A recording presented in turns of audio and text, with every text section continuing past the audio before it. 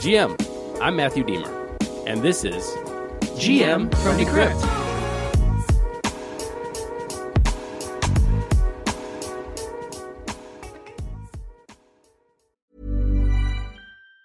Say hello to a new era of mental health care. Cerebral is here to help you achieve your mental wellness goals with professional therapy and medication management support. 100% online. You'll experience the all-new Cerebral Way, an innovative approach to mental wellness designed around you. You'll get a personalized treatment plan from a therapist, prescriber, or both in a safe and judgment-free space. Your Cerebral therapist or prescriber will outline a customized plan with clear milestones along the way, so you can get to feeling your best. With Cerebral, you're not alone in your mental health journey. We're here to empower you to live a fulfilling life. So take that first step towards a brighter future and sign up today at Cerebral.com/podcast and use code ACAST to get 15% off your first month. Offer only valid on monthly plans. Other exclusions may apply. Offer ends July 31st, 2024. See site for details. Good morning, everybody. Welcome to the show. Today is Thursday, March 9th, 2023. This is the second to last show we will be doing together on GM with Decrypt. I will be rolling out a new daily show on YouTube and on podcast. You can find it on Apple Podcast today in Web3. Nothing is there yet because I haven't published anything there because I'm still doing this show. You also can find me on YouTube right now at youtube.com/@todateinweb3. Subscribe. We're going to roll out daily news there. Broader than just crypto, all of tech, Web3. It's going to be slow to roll out to figure out how to, structure the show, and it's going to evolve over time, like this show has. This show has been going on for 3 years, and it got to the format it is now. It's pretty lean. It's quick. It's right to the point. Also, don't worry, GM is not going anywhere. There's a great long-form podcast coming out on Saturday from NFT Paris, or Paris NFT, I don't know which one it is. But anyway, the team went over there and spoke with a lot of companies, and they're going to highlight a couple on Saturday's show. Also, there's other shows coming out next week as well, including an interview with Coinbase's law director. Very interesting. So, look for those. If you guys listen to this show every day, you know I was just in Florida, and I flew United down and Frontier on the way back. And I just got to tell this story because this just pisses me off. I know it might be minor. It might be some little thing that nobody cares about, but I do. And I think that is just setting bad precedent for a lot of things in the future. Look, you can't get a cup of water on Frontier. They make you pay for water. They serve nothing. No water. No water. And I just feel that 4 hour, I was on that plane for 4 hours. You had to line up, get on the plane, get off the plane, get into the airport. It was about 4 hours. So that's 4 hours without water. So what if you're thirsty? What if you're choking? What if you're dehydrated? What if you're having anxiety or panic attacks? Or what if so many different things?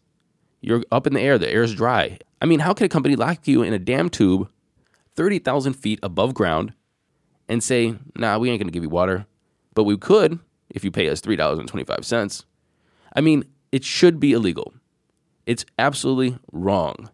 And I think that there's just a slippery slope. And I know that people can say, well, you could bring your own bottle in and fill it up at the water fountain and then bring it on the plane. Yes, but that's not the point. The point is you should have some drinking system on a plane for potable water for any reason because it's humane. You don't need any other reason. I mean, what are they going to do? Start charging for air? Or how about this? Here's a great business idea. How about the oxygen levels are set at, 17% oxygen saturation in the air. And if you want like more oxygen saturation, they'll give you a little, oxygen breathing thing, but that's going to cost you $15, and they can use that little drop down oxygen tank thing, if you have experienced turbulence or there's depressurization of the cabin, you can breathe that and get that extra 3% of oxygen. Or how about it's a pay per use for the bathroom? Can they do that? You want to use the bathroom? $5. Or if you don't have $5, just hold it. Or how about you need some toilet paper and they charge you 25 cents per square. You want some toilet paper? You have to pay per square. I don't know. There's something that just sat really, really wrong with me that they have water behind a paywall and offer no drinking water outside of that bottled water that they have on the plane. It is wrong. I think it's inhumane. I think it should be illegal. no matter what reasoning or rationale that you can think of to make a workaround for it, does not make this right. And so I am going to proceed to call every congressperson and every senator in the damn country so we can make sure that people on a flight, even though it's a budget flight, can get a damn cup of water without paying $3.25 for it. Am I right? Am I wrong? Let me know. Matthew Aaron at decrypt.co. Only have that email for a couple more days, so get that email in. Now let's get into those crypto prices.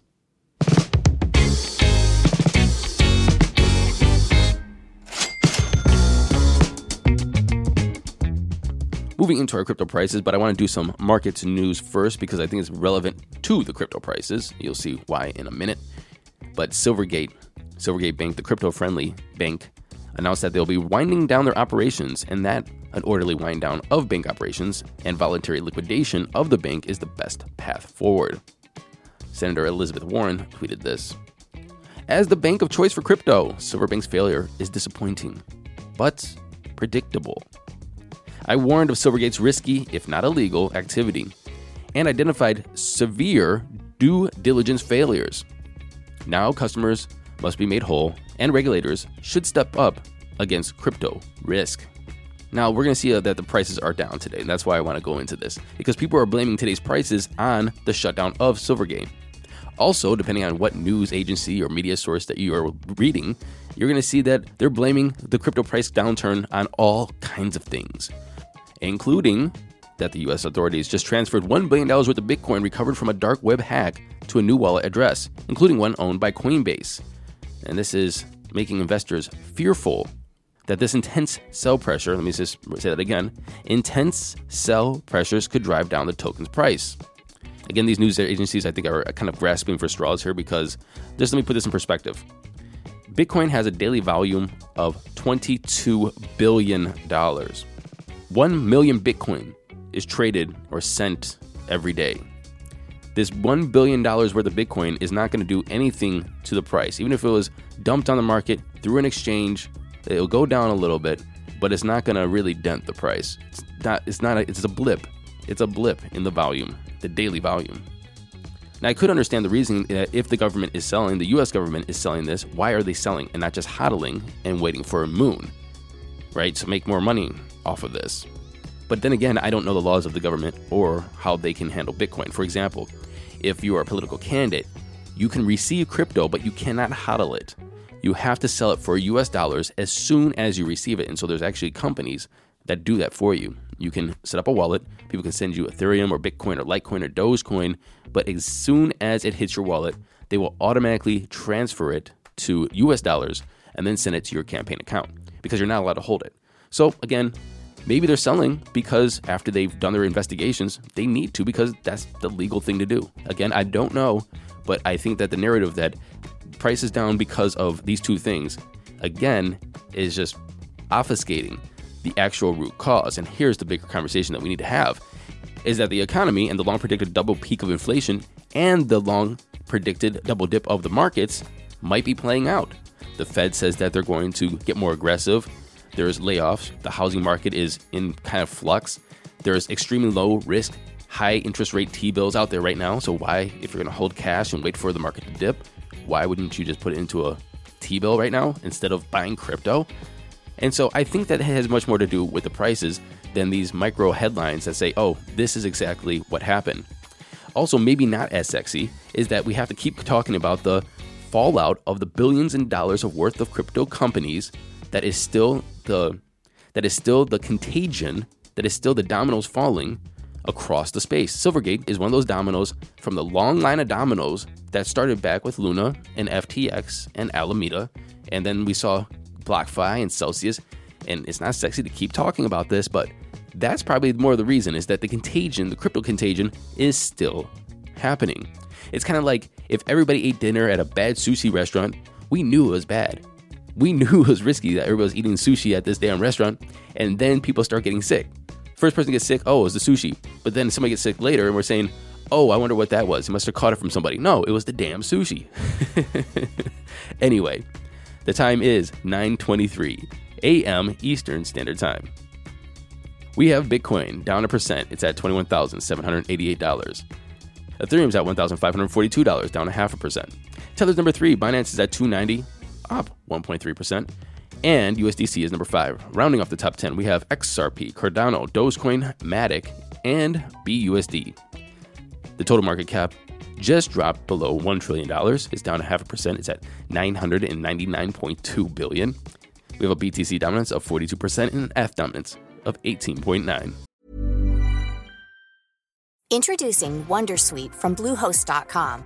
Website creation is hard, but now with Bluehost, you can answer a few simple questions about your business and get a unique WordPress website or store right away.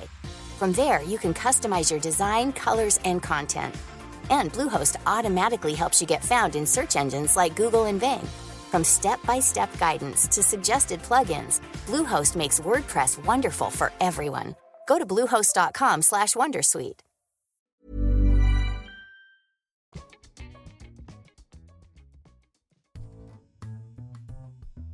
Moving into today's headlines, and I'm sorry for being very wordy and opinionated these past couple days. I'm just cranky about some things, just a cranky old man here that wants to tell you about it on his podcast. Anyway, remember yesterday I told you about Mt. Gox? And Mt. Gox was an early Bitcoin exchange, and in 2014, they filed for bankruptcy and suffered a loss of 850,000 Bitcoin. 750,000 of those Bitcoins were customers. 100,000 of those Bitcoin were Mt. Gox's. Altogether, totaled around $480 million at the time. Today, it's worth around $19 billion. And I also told you that customers or former customers have until Friday to register their claims for repayment under the rehabilitation plan. And those creditors had the option to receive their payment in a lump sum as a cryptocurrency repayment, bank remittance, or remittance through a money transfer service like Western Union, I assume. The original deadline was January 10th. Then it got moved to Friday, which is tomorrow, the 10th. They postponed it again, and they moved it back again. So if you are somebody who was using Mt. Gox, lost your Bitcoin, and you're trying to get that back, you have until April 6th now to register your claim.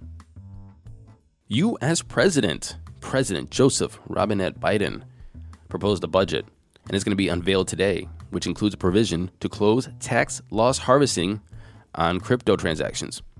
A White House official confirmed that the budget will include a tax provision intended to reduce wash sales trading by crypto investors. Right now, currently, investors can sell their cryptocurrencies at a loss, claim the loss on their taxes, and then buy the same amount of cryptocurrency again. So basically, and I've told you to do this before the end of the year because this is still legal, if you buy, say, Dogecoin for $1 and it goes down to 80 cents, sell it for 80 cents, take those losses of the 20 cents among all those coins you sell, and then buy them back for 80 cents. And so you save on your taxes, and you still have the same amount of Dogecoin. In the stock market, you can't do that. I think you have to wait something like 30 days so you can sell your stock, but 30 days later is when you can buy it back. Don't quote me on that, but I'm pretty sure that's how that works. Anyway, of the president's proposed budget, the White House officials said that this plan will lower the U.S. deficit by $3 trillion over the next 10 years. Oh, that sounds pretty good, right? Not quite, because the U.S. is on track to add $19 trillion in new debt over the next 10 years, according to a story by the New York Times. And so I want to say thank you very much to the president for focusing on the elephant in the room of all of our debt in the United States: crypto, tax, loss, harvesting. The UK, all my UK friends out there, your Financial Conduct Authority, or the FCA, is going to continue its crackdown on illegal Bitcoin automated teller machines, or ATMs, announcing that it has inspected several sites in East London suspected of housing unregistered machines and will continue to identify and disrupt unregistered crypto ATM businesses in the UK. Similar raids already happened in Leeds earlier this year and in West Yorkshire. According to global data from Coin ATM Radar, there are currently 1,469 Bitcoin ATMs in the EU, of which 18 are operational in the UK. Seems like a huge problem. Really happy to see that the FCA is on it. How many Bitcoin ATMs are in the United States? Well, 86% of the worldwide figure, or 32,164 Bitcoin ATMs in the United States. I actually have one at the convenience store up the street from me. We have a new members-only club launching in Los Angeles. It's going to be called Club 3. And it's going to be a collaboration between Animoca and Planet Hollywood. At the center of Club 3 is going to be Club ID, a new identity membership, NFT, Web3 related. This new NFT club aims to bridge the gap between the real world and virtual memberships.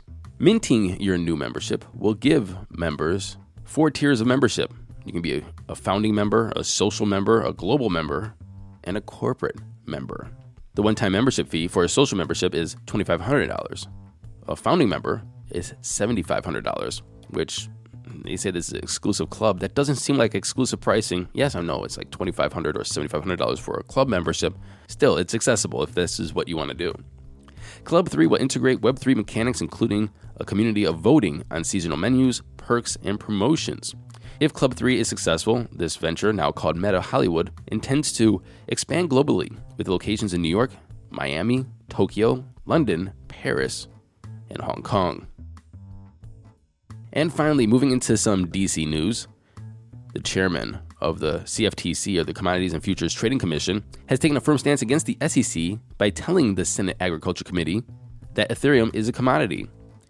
This opinion appears to directly contradict SEC Chairman Gary Gensler's opinion, who argued last month that everything other than Bitcoin falls under security laws, meaning that he's in charge of regulating them. Considering these two government agencies are at odds with each other, I don't see how this is going to resolve itself without congressional intervention. Now, the outcome of that intervention is going to be probably which party has the majority when that outcome is being decided. And sticking with the DC news, U.S. Congressman Stephen Lynch expressed concern over the possible impact of a central bank digital currency, or CBDC, asking the Fed Reserve Chairman Jerome Powell to ponder the potential of a CBDC, or a U.S. dollar CBDC, to wipe out other digital assets. He asked this question: do they go to zero when we come up with a CBDC that has the full faith and credit of the United States behind it? Let me stop here for a second. He said, do they go to zero when we come up with a CBDC? He said when, not if. I just want to make sure that everybody heard that. Jerome Powell, indicated that regardless of a CBDC's release, it's unclear to him why any cryptocurrency that isn't drawing on the credibility of the dollar, like a stablecoin, has any value at all, referring to Bitcoin and Ethereum. He said, I never understand the evaluation of those. Don't have any intrinsic value, but nonetheless, trade for a positive number. Congressman Lynch then asked Jerome Powell for an update on the Fed's timeline for potentially releasing a CBDC. Jerome Powell responded, I can't give you a date. We engage with the public on an ongoing basis. We're also doing research on policy and also technology. And then indicated that a CBDC could be rapidly rolled out to the public if it's decided upon by Congress. And he said, I think we can get this into the hands of the public very quickly. Please note that Representative Tom Emmer says that the Fed must not create a CBDC surveillance state and has proposed a bill to block the Fed from making and issuing a CBDC.